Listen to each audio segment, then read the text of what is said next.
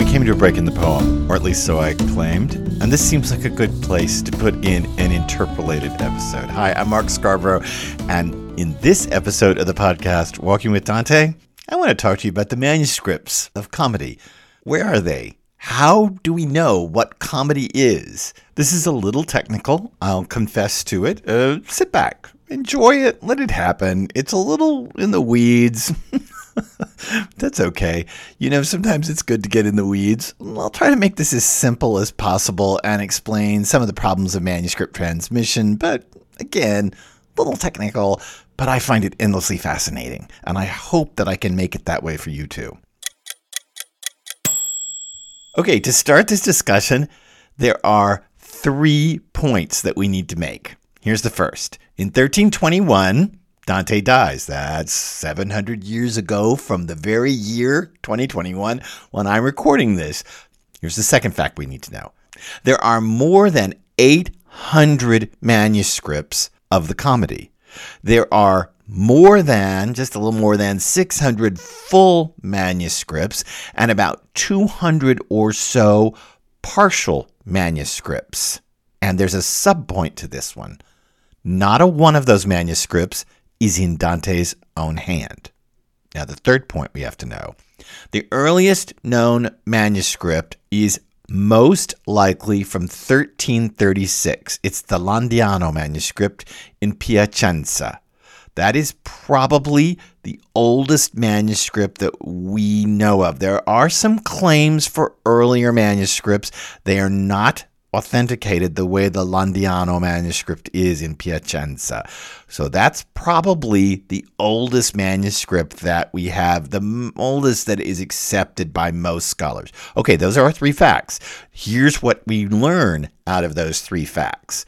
There's a 15-year gap between Dante's death and the first manuscript. What happens in those 15 years? Not all 800 manuscripts are produced that we have of the comedy by any stretch of the imagination. Instead, the most important thing you can know of is there are there's a little bit of fudging here, about 6 commentaries that get written in that 15-year gap from Dante's death to the first manuscript, the Landiano manuscript. About 6. Dante's own son, Jacopo, writes a rather sketchy commentary the year after his father's death in 1322. It's a sketchy, generalized commentary. It's not very in-depth, but it does exist. It's probably the earliest commentary that we know of, Jacopo, Dante's own son, at his commentary. Then, in 1324, a Bolognese scholar, Graziello Bamboglioni, writes a full commentary, 1324, Dante's been dead now 3 years, in Latin of the Inferno. Not too much later, probably about 1324, and leading up to about 1328, a second Bolognese scholar writes a full commentary on the entire comedy. In this case, Giacomo della Lana writes it in, a Bolognese dialect, which is close to the dialect of the comedy, but not exactly there. There's also an anonymous Lombardy commentary, but it's in Latin, in 1325 that probably comes between those two most likely. And then we get the big one.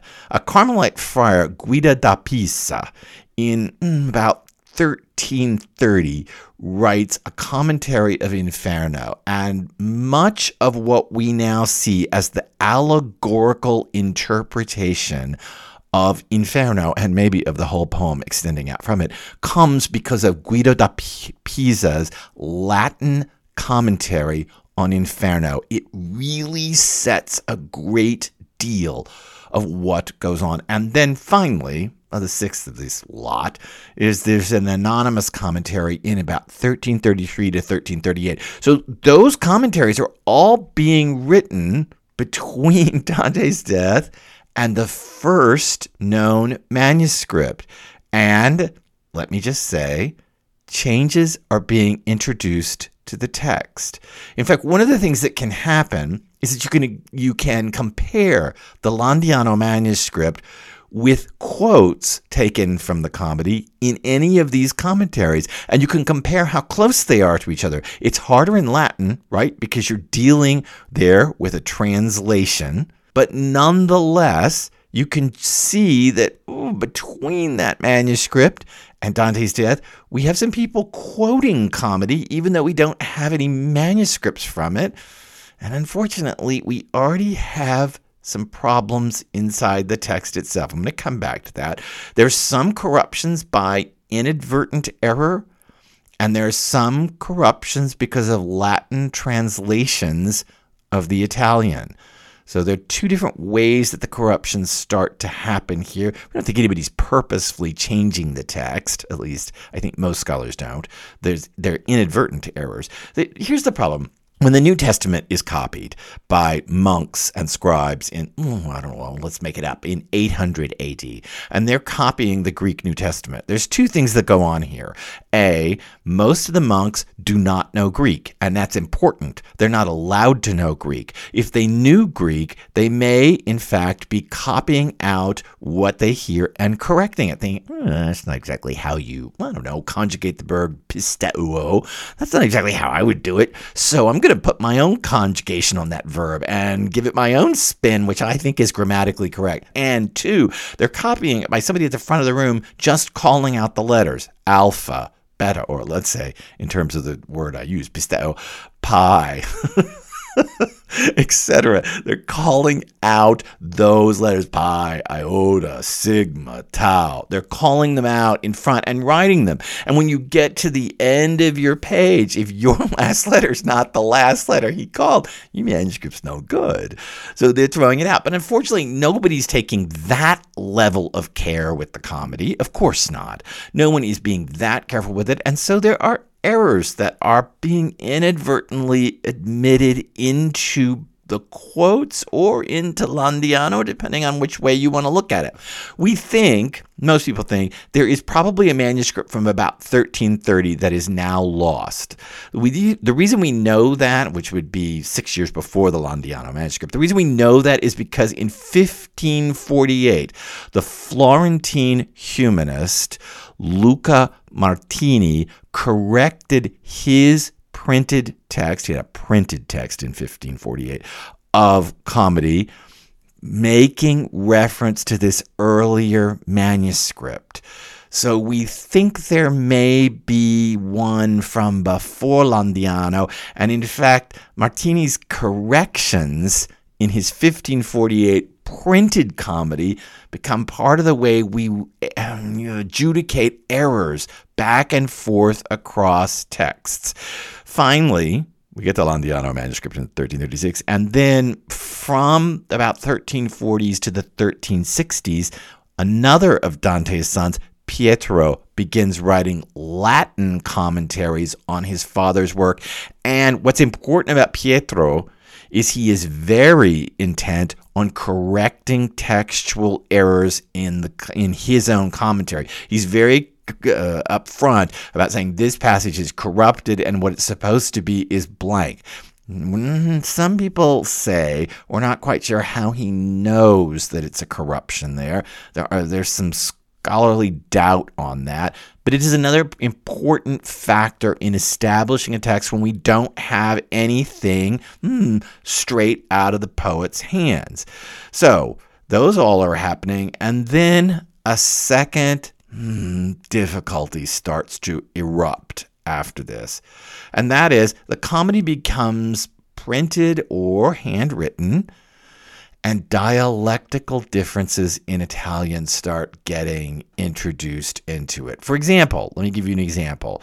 Remember the first line of the comedy, Nel mezzo del cammin di nostra vita? There's a 1481 print edition that corrects it. Now, if you know Italian, you probably hear that, Nel mezzo del cammin di nostra vita, and you think, wait, don't Italian words end in vowels?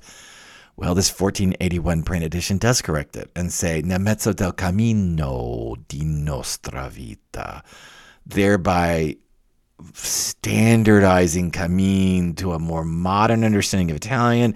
See, that's tough. In 1352, there's the Erb manuscript. It's a northern medieval manuscript, and it starts writing the comedy in a northern Italian dialect. So it's not nel mezzo del cammin di nostra vita, it's nel mezzo del cammin di nostra vita. Those kind of dialectical differences start getting introduced into the text. There's a Pisan manuscript. It may even be before the Landiano.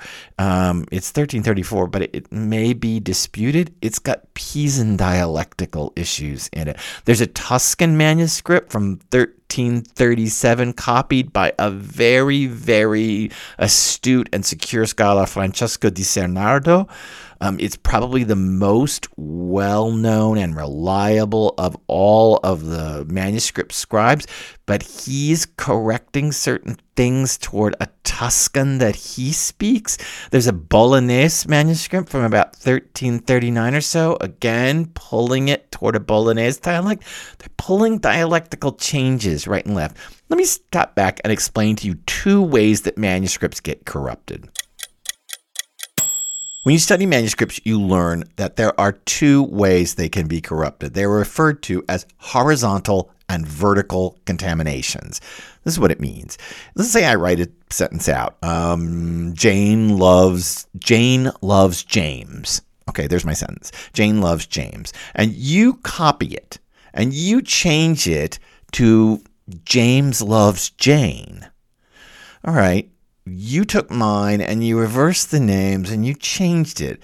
That's considered a horizontal error because you're taking mine and you're moving it over into, as it were, a different column. Now let's say your, son, daughter, nephew, niece takes what you just wrote and they copy it and they follow you, not me. And so they write, James loves Jane. Now it's considered a vertical error. You have deviated horizontally from me, and now there are texts that are following you down vertically. So in textual transmission, I know this seems like the weeds, but in textual transmission, there are horizontal and there are vertical contaminations. Horizontal variations, some of them, like some of these dialectical differences, never get picked up, like nel mezzo del cammin di nostra vita. It appears there, but it doesn't become a dominant part of the tradition, and so it becomes a horizontal contamination without a vertical set underneath it. Other things start to develop their own verticality, like that 1481 print edition, Nel mezzo del cammino di nostra vita.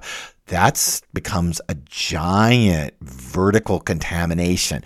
Now, listen, camino. We're not talking here.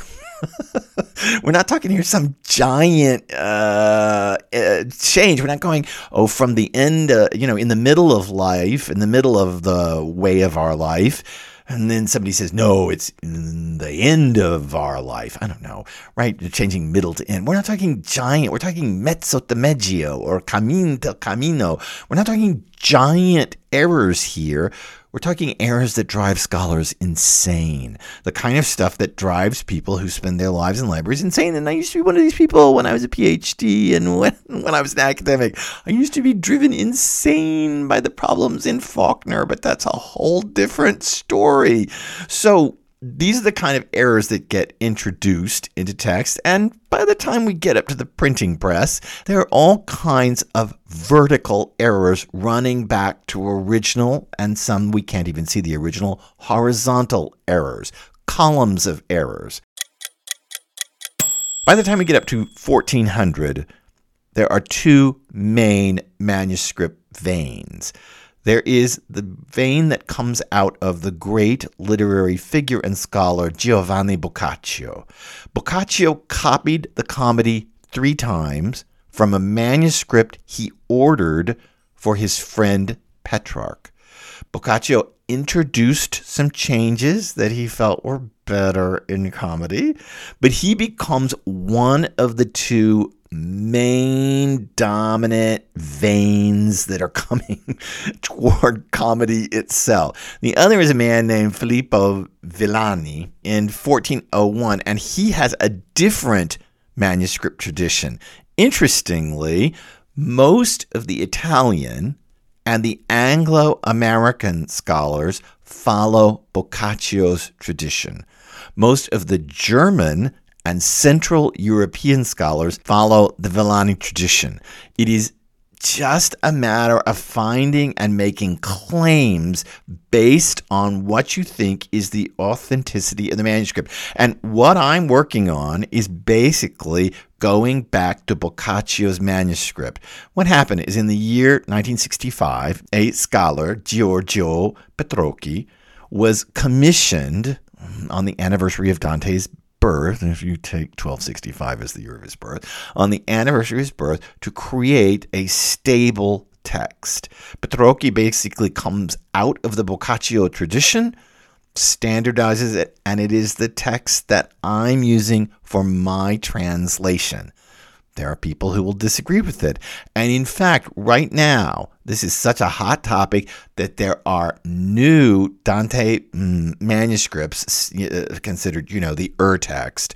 Again, comparing commentaries and dialectical problems and print errors and going back to Martini's corrections of his printed copy and all that. There are other people coming up with other manuscripts. And let me just say, the Petrocchi manuscript, which I use for my translation, does not completely agree with that oldest known manuscript, the Landiano manuscript. There are problems between the two of them. Now, lest suddenly you feel that you are out of the depth and you can't put your feet on anything solid, let me just stop and say there are 396 lines where there are significant problems. 396 lines in comedy of 14,233 lines. That's 2.7% of the lines. And some of these differentials are very small. A few of them, and we're going to start getting to some of them, are a little bigger. And they have a little bit of a problem. There's a little bit of squishiness underneath us. What's amazing is that 97.3% of the text is basically stable. That's amazing for a text that is now so old, that is over 700 years away from us, that was copied by so many people in so many dialects, in Latin, in so many dialects of Italian, and then over into German and English, and was set in print, not always so carefully set in print. And, oh man, to say that there's 97.3% of the comedy is stable is amazing. To say that there are 396 lines of the 14,233 where we can actually identify a problem, that's another matter. And we'll get to some of them. And I'm going to start showing you some of the problems in the manuscript. But I don't want you to think that you can't trust it. I want you to just see that this poem has had an extraordinary history. God, there's a gorgeous copy of the comedy at the Bodleian Library at Oxford. It's fully illustrated. It's from about 1350. It's fully illustrated. It's beautiful. Go on YouTube. You can look it up. It's gorgeously done. The illustrations, are magnificent in this hand-lettered copy that's at the Bodleian at Oxford. And that manuscript is from 1350, only 14 years after the Landiano in Piacenza. Again, it's not that the ground is not stable under you. It's that the manuscript itself that we're looking at has a whole history. And by my telling you that I'm basically translating Petrocchi's manuscript from 1965 reveals to you something about what I think is the most stable manuscript of the poem. But there are many scholars, particularly now in 2021, who disagree. And some of those disagreements are arcane and picayune. And some of them are actually doctrinal, and we'll get to them. The bigger ones. If you want to know more about this, there's an excellent article written by the scholar Prue Shaw on manuscript transmission. You can look her up, Prueshaw. She's got a great article that you can find online about manuscript transmission and how it's worked over the years and how the comedy has become what we now think of the comedy and some of the instabilities in it and some of the ways that new manuscripts are coming. They're coming fast. Scholars are on this. And just in the last 20 years, there have been several major changes from the Petrocchi manuscript from 1965, and this only stands to reason. Interestingly, we have a more sacred stance to text than maybe people had in 1400 or 1360 or 1330. Standing this far away, we've turned the text into a relic, and we are looking for its absolute holy essence. That's not necessarily wrong. It's just interesting that it's become an obsession of correcting it that may not have been such an obsession early in the manuscript when people were making it fit their own Italian dialects and when Boccaccio was copying it out and making some changes along the way because he just wanted it to be a little different. All of this extraordinarily important toward the development of comedy itself. I hope you've enjoyed this episode of the podcast Walking with Dante. No, we didn't talk about the poem at all. I wanted to talk to you a little bit about the manuscript and how we got it and where it is and Landiano and the Bodleian Library at Oxford and who all these figures are that wrote commentaries and the weird notion that between Dante's death and the first dated manuscript there's at least 6 commentaries going on, that there may have been a corrected printed text in 1548 that we got a hold of, although we don't have the original, that Dante's son Pietro seemed intent on correcting textual errors. Oh man, it's a complicated history full of horizontal and vertical contaminations, and yet at the same time, it is an amazing poem that has warranted this level of scrutiny. I'll see you next time on the podcast Walking with Dante.